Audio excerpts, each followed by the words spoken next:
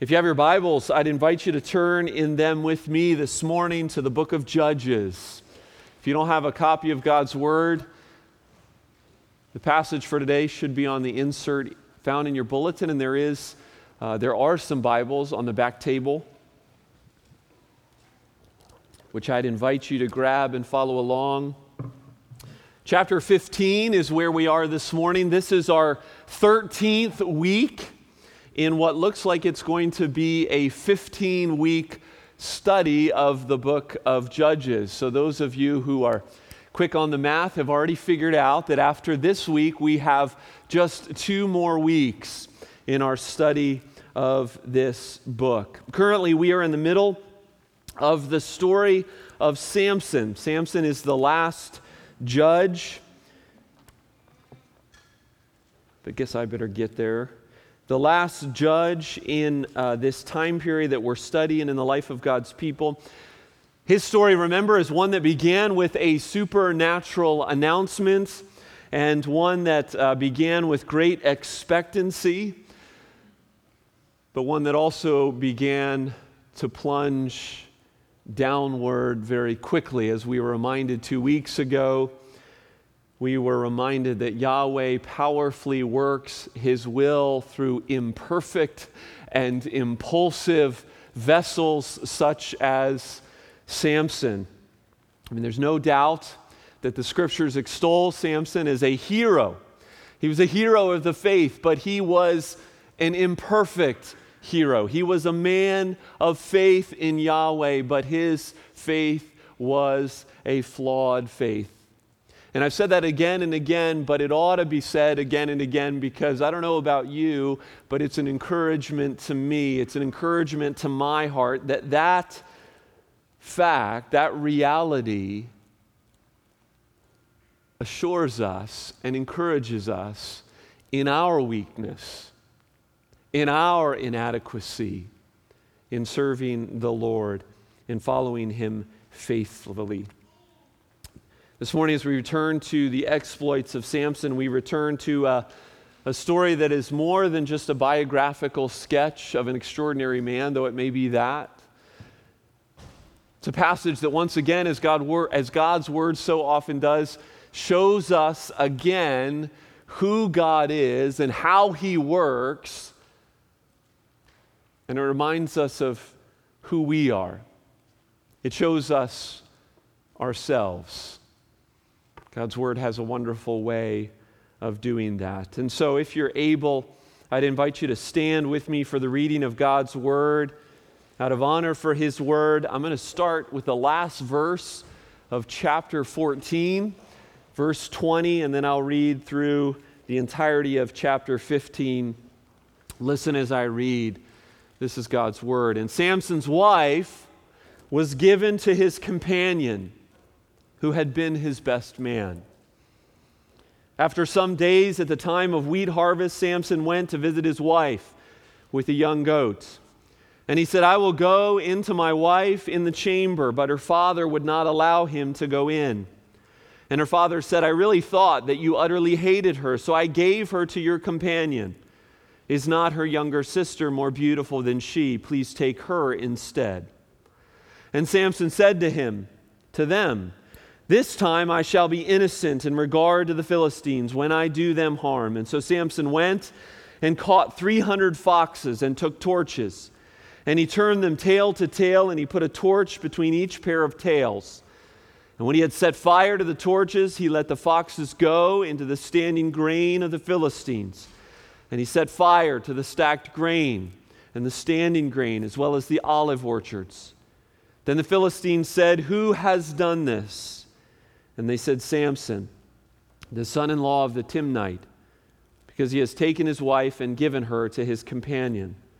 And the Philistines came up and burned her and her father with fire. And Samson said to them, "If this is what you do, I swear I will be avenged on you. And after that I will quit." And he struck them hip and thigh with a great blow, and he went down and stayed in the cleft of the rock at Etam. Then the Philistines came up and encamped in Judah and made a raid on Lehi. And the men of Judah said, "Why have you come up against us?" And they said, "We have come up to bind Samson, to do to him as he did to us." Then 3,000 men of Judah went down to the cleft of the rock at Edom and said to Samson, "Do you not know that the Philistines are rulers over us? What then is this you have done to us?" And he said to them, "As they did to me, so I have done to them." And they said to him, "We have come down to bind you so that we may give you into the hands of the Philistines." And Samson said to them, "Swear to me that you will not attack me yourselves." And they said to him, "No, we will only bind you and give you into their hands. We will surely not kill you." So they bound him with 2 new ropes and brought him up from the rock. And when he came to Lehi, the Philistines came shouting to meet him. Then the Spirit of the Lord rushed upon him, and the ropes that were on his arms became as flax that had caught fire, and his bonds melted off his hands. And he found a fresh jawbone of a donkey, and he put it in his hand, and he took it, and he struck 1,000 men. And Samson said, "With the jawbone of a donkey, heaps upon heaps. With the jawbone of a donkey, I have struck down 1,000 men." As soon as he had finished speaking, he threw away the jawbone out of his hand, and that place was called Ramath Lehi. And he was very thirsty, and he called upon the Lord and said, "You have granted this salvation by the hand of your servant. Now shall I die of thirst and fall into the hands of the uncircumcised?" And God split open the hollow place that is at Lehi, and water came out from it. And when he drank, his spirit returned, and he revived. Therefore the name of it was called En-Hakkore, as it is at Lehi to this day. And he judged Israel in the days of the Philistines 20 years. This is the word of the Lord. Thanks be to God. Amen. Go ahead and be seated.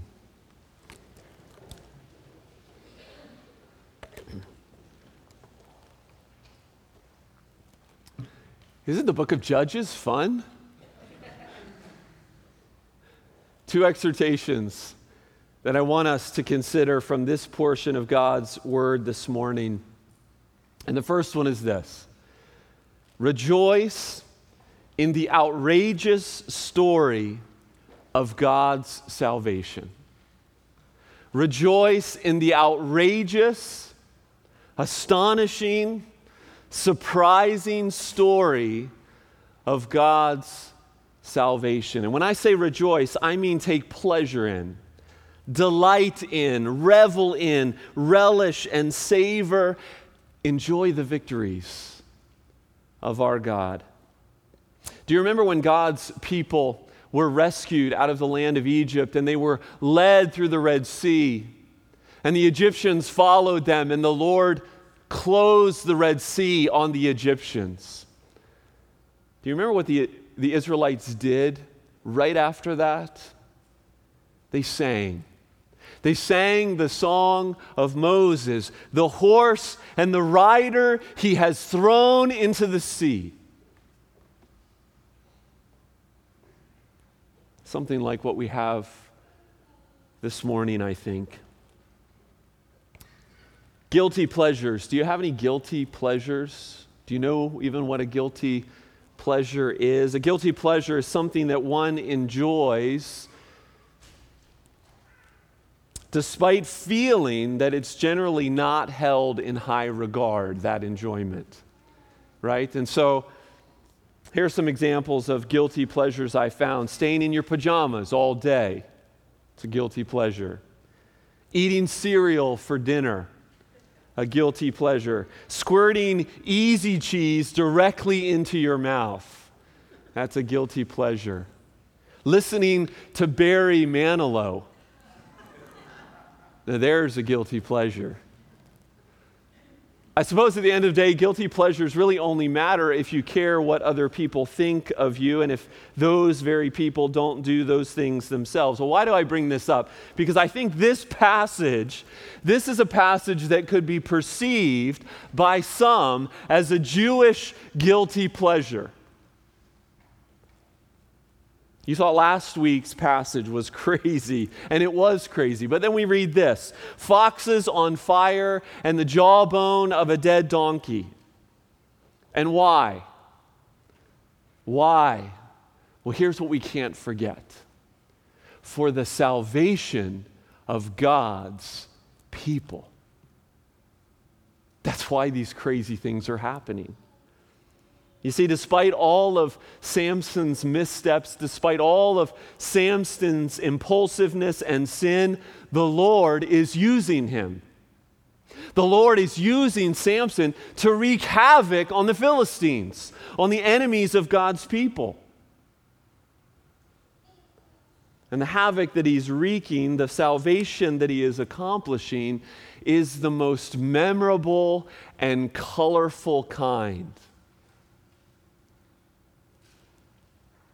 It's almost as if the Lord is saying, remember this.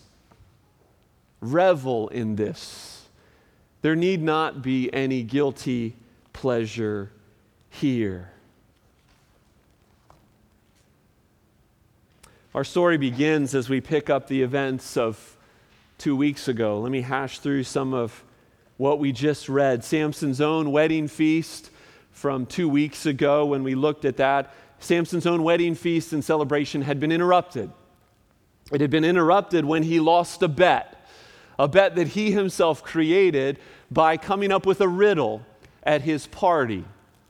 He, of course, wasn't happy about losing his bet, particularly because those who won the bet cheated in order to win it by getting his wife to tell them the answer. But Samson, needing to pay back that bet, goes to the city of Ashkelon, and there he takes down 30 Philistines in Ashkelon so that he can take their clothes and return those clothes to fulfill the terms of his bet. Crazy stuff. After all of that activity, out of all of that impulsiveness, Samson goes back to his dad's house to cool down. Now, we don't know how long Samson was there. The Bible doesn't tell us how long he was at his father's house, just that he was there, and after some days, he came back. He came back with a goat. He came back not with flowers and chocolate, but he came back with a goat to make amends with his wife. See, men, you were doing it all wrong all these days.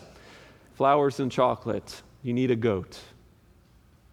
This is the ancient Near East, after all. So he comes with a goat, and he meets his father-in-law, and his father-in-law says, no, she's not yours anymore. I've given her away to another. I thought that you didn't want her. You left in a huff.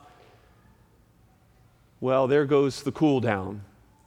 We've already learned Samson to be impulsive, to be angry, and so now the gloves are coming off once again. And interestingly enough, he doesn't blame his father-in-law. He blames the rest of the Philistines. And to get his revenge in this wildly creative move, one that was not approved by PETA, I guarantee it, he ties foxes together, or jackals, we're not sure which one.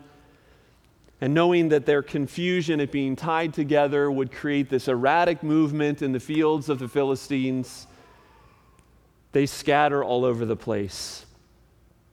And the Philistines' fields for grain, their olive trees for oil are devastated. This was a huge loss, and they're angry. And so they take it out on his father-in-law, on his former wife. And of course, this makes matters even worse. As he strikes them, the Bible says here, with hip and thigh. It's a Hebrew idiom that we don't exactly know what the meaning of it is. In verse 8 I'm looking at, the assumption is that he left them in a pile. It's an outrageous defeat. Samson is on a rampage. He's angry. He's seeking revenge. And then it happens again soon after. We jump down to verse 14. We'll return to how he got to verse 14 in just a moment. But for now, look at verse 14. Samson finds himself in the presence of 1,000 shouting, angry Philistines. And he came to bound to them as a prisoner of war. But the power of God through his Spirit quickly makes him a free man, and he's free to grab an unorthodox weapon. He grabs a fresh jawbone from a dead donkey. Yes, he violates his Nazirite vow again by coming into contact with a corpse, and he pummels God's enemy. It's another incredibly playful story, a memorable story, and even ends it with poetry. Verse 16, the Hebrew isn't exactly recognizable, but there's a play on words here in the Hebrew language. The Hebrew word for donkey and heap are the same. And so I was reading, and there's one translator that helps us kind of get the grasp of some of the playfulness even in this poem. Basically, he's saying, with the jawbone of an ass, I have piled them in a mass. Probably a lyric that's not great for our hymnody, which is why it's not in any of the psalms that we sing, but nevertheless, it celebrates what God is doing through Samson. Remember verse 4 of chapter 14? Look back with me there real quick. His father and mother did not know that it was from the Lord, for we talked about that, Yahweh was seeking an opportunity against the Philistines. You see, Yahweh is at work in all of this. And the work that he's doing through the impulsive anger of Samson is he's stirring things up. He's accomplishing what Israel will not do on their own. Go after their enemies. And this is not because Yahweh is violent at heart. No, it's because Yahweh is jealous for his people. He's jealous for their good. He's jealous that they be set apart, that they be protected from the nations around them, from the destructive practices of the nations around them. And so through this impulsive, one-man wrecking crew, Yahweh is beginning to do just that. 30 Philistines are dead in Ashkelon. The agricultural industry of the Philistine nation, or at least a large part of it, has been devastated and probably ruined for years to come. And now another 1,000 men have been slaughtered, put into a heap, and that place has been named Jawbone Hill. You see, as I've studied this past week, I've had to ask myself, as you probably have asked yourself as you've read this, why? I mean, why accomplish things in this way? Right? I mean, if Yahweh wanted to, he could have just raised up an army to bring about a straightforward conflict, or he could have used a less colorful individual committed to a more traditional approach, but he doesn't. He didn't. Instead, he gave us these rich, crazy stories. Instead, we have this vivid, memorable, almost mocking methodology that, frankly, is amusing. Yes, it's violent. It's devastating. But remember, these are God's enemies. So put yourselves into the shoes of a young Jewish boy or girl who 100 years later is hearing this story passed down to him. You'd remember this. And you'd enjoy it. You'd rejoice in God's powerful work, in his outrageous salvation. It brings to mind Psalm 2. Why do the nations rage and the peoples plot in vain? The kings of the earth set themselves, and the rulers take counsel together against the Lord and against his anointed one. He who sits in the heavens laughs. The Lord holds them in derision. You see, through the busted bonds of his servant Samson, Yahweh is putting the world on notice that he's not one to be messed with. He's not one to be reckoned with. And any attempt to overthrow him, well, the joke will be on you.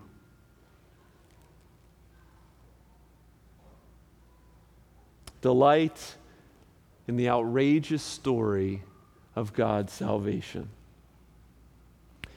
But this whole episode brings something else to mind. Or more specifically, brings someone else to mind. Because another man will come without an army, working alone. His birth too will be announced by an angel. He too will be set apart for God's work. He too will be filled with the Spirit of the Lord. He too will wreak havoc on God's enemies. He too will allow his own people to bind him and hand him over to their enemies. But rather than breaking those bonds in impulsive, angry revenge, the Lord Jesus allows those bonds to become bonds of love. And he remains bound by them for you and for me.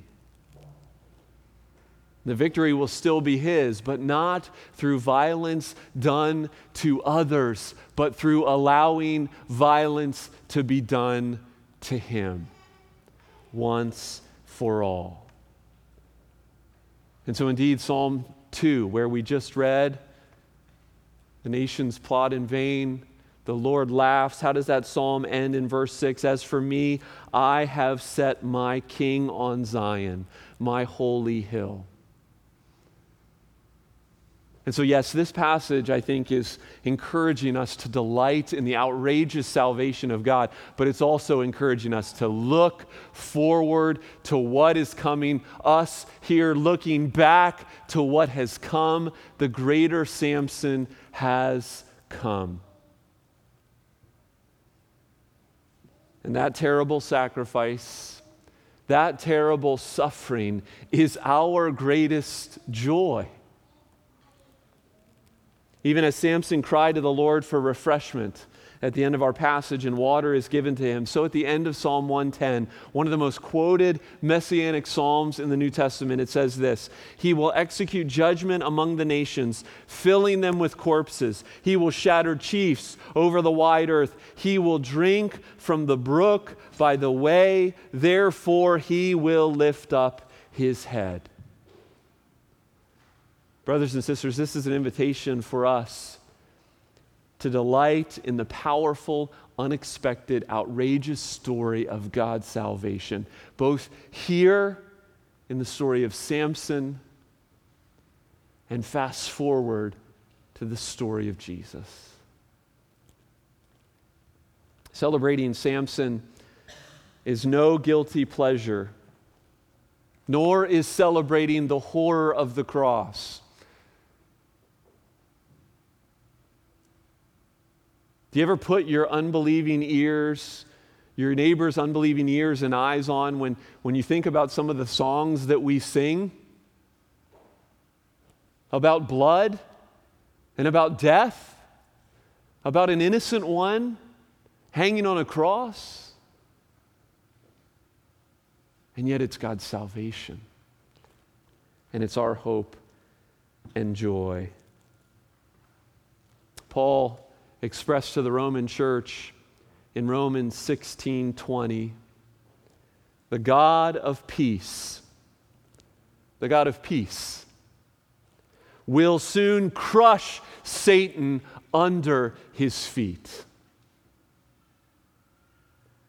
He says that to inspire the church. The God of peace will come to crush. Revelation 19 is another picture. I just want to read it to us. Revelation chapter 19, verses 11 through 16. Then I saw heaven opened, and behold, a white horse. The one sitting on it is called Faithful and True, and in righteousness he judges and makes war. His eyes are like a flame of fire, and on his head are many diadems, and he has a name written that no one knows but himself. He is clothed in a robe dipped in blood, and the name by which he is called is the Word of God. And the armies of heaven, arrayed in fine linen, white and pure, were following him on white horses. From his mouth comes a sharp sword with which to strike down the nations, and he will rule them with a rod of iron. He will tread the winepress of the fury of the wrath of God the Almighty. On his robe and on his thigh he has the name written, King of Kings and Lord of Lords. Amen. Rejoice in the salvation of God's people. That's the first thing I think that this passage invites us to do. But there's one more challenge I'd like us to briefly consider. In verses 9 through 13, that passage that we skipped. Let me state the encouragement and then explain. The second truth is this: fight being content with the American dream. Fight being content with the American dream. Now, what is the American dream? Well, Wikipedia, the authority on all things, right, says the American dream is a national ethos of the United States, the set of ideals in which freedom includes the opportunity for prosperity and success, as well as an upward social mobility for the family and children achieved through hard work in a society with few barriers. And so, practically speaking, in so many of our lives, the American dream looks like material prosperity. It looks like peace. It looks like comfort and security for us and for our children. 2 cars, 2 kids, a nice house, a good job, an early retirement. That's what we want. Now, I'm not saying that any of those things in and of themselves are bad things. But you're thinking, what does the American dream have to do with the book of Judges and the story of Samson?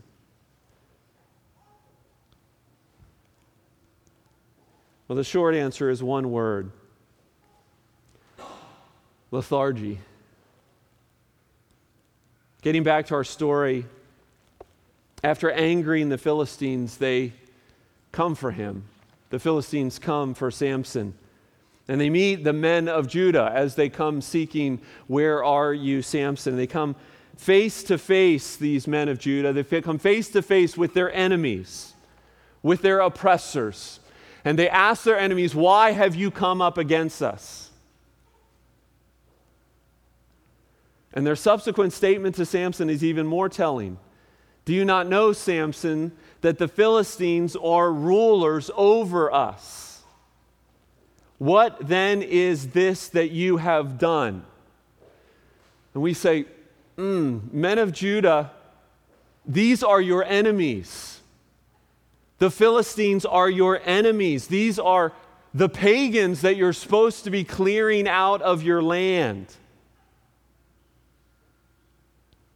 But these men have lost all sense of mission. They're content with their bondage. They're content with the status quo. And here's Samson. Samson's rocking the boat. He's upsetting the apple cart. And the men of Judah, the people of Israel, they're not happy. You would think that Samson's kin, having seen the havoc that he has wreaked on their enemies, on their oppressors, on those who rule over them, as they've seen the power of Yahweh's Spirit on Yahweh's man, you would think that they might declare, "This is the Lord's man. Maybe we ought to get behind him." They've mustered up 3,000 men, 10 times the amount of men that the Lord gave Gideon to take his enemies. 3,000 men to capture one man. Not to join arms with him, but to capture him, to bind him. And they don't even have the backbone to kill him themselves. They're just going to hand him over to 1,000 Philistines. I'm not great at math, but 3,000 Israelites versus 1,000 Philistines. And God's man with the Spirit of God. But they don't even think about doing what God has called them to do, about joining Samson in this work of salvation. Do you see the problem? They had completely forgotten that they were supposed to be at war. They had completely assimilated into the world around them, and they were essentially apathetic to the things of the Lord. They were called to be different. They were called to be set apart. And yet they were just blending in. Their struggle is our struggle as well. We live in a beautiful, wonderful country. We can worship God without taunt, without persecution. We live in unparalleled comfort and ease and security. How easily we can be lulled to complacency. You see, I think Judges 15 is a reminder that sometimes we need to be awakened from our idolatry of the frivolous things of this world around us and be reminded that this is not our home. Maybe we need to be disturbed a little bit more. Maybe we need more of a holy hatred than we have at times. Yes, our situation in the new covenant is entirely different. Our war is not with flesh and blood, but against the rulers, against the authorities, against the cosmic powers over this present darkness, Paul says in the book of Ephesians. But we forget sometimes still that we are at war, that this is not our home, that politics is not our hope, policies are not our hope. We are exiles, we are aliens. 2 cars, 2 kids, a gift from God, absolutely. No guilt in enjoying those things. But brothers and sisters, don't be content with that. There's more. You and I are new creations. We have renewed minds. We have different priorities. We're not to settle for the status quo, but to live a different life. And we're living in a cultural moment where it's not as easy as it once was to be a Christian. And I think that's going to be increasingly the case for this next generation of our children.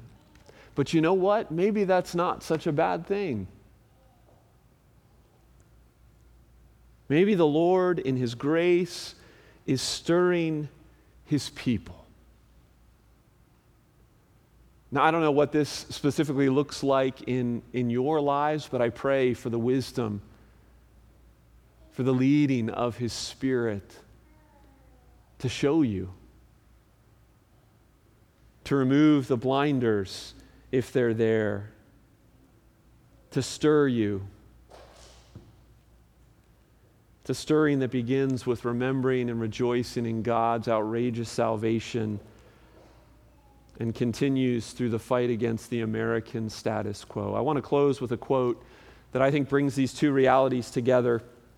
It's from a book called Strange Days by Mark Sayers, kind of a Christian cultural commentator. He says this: "The church in our strange days needs to be embedded in the soil in which it finds itself, speaking the local language and reflecting its community. Yet it cannot give in to its community's myths, most pressingly the myth of the self as God. A life lived as a disciple, born out of God's grand narrative, shaped within the people of God, fighting the flesh, is a powerfully magnetic force. Freed from being a slave to the elemental forces, standing firm as to not return to them." Brothers and sisters, rejoice in God's extraordinary, outrageous salvation and fight against complacency. Amen. Let's pray. Father in heaven, we thank you for your word to us. We thank you for so great a salvation, for such a memorable salvation. Father, we thank you most of all for the greater Samson, who came and will come again. Until that day, we ask that you would teach us what it means to be exiles in this land, that you would transform us by your grace, that you would use us for your glory. In Jesus' name I pray. Amen.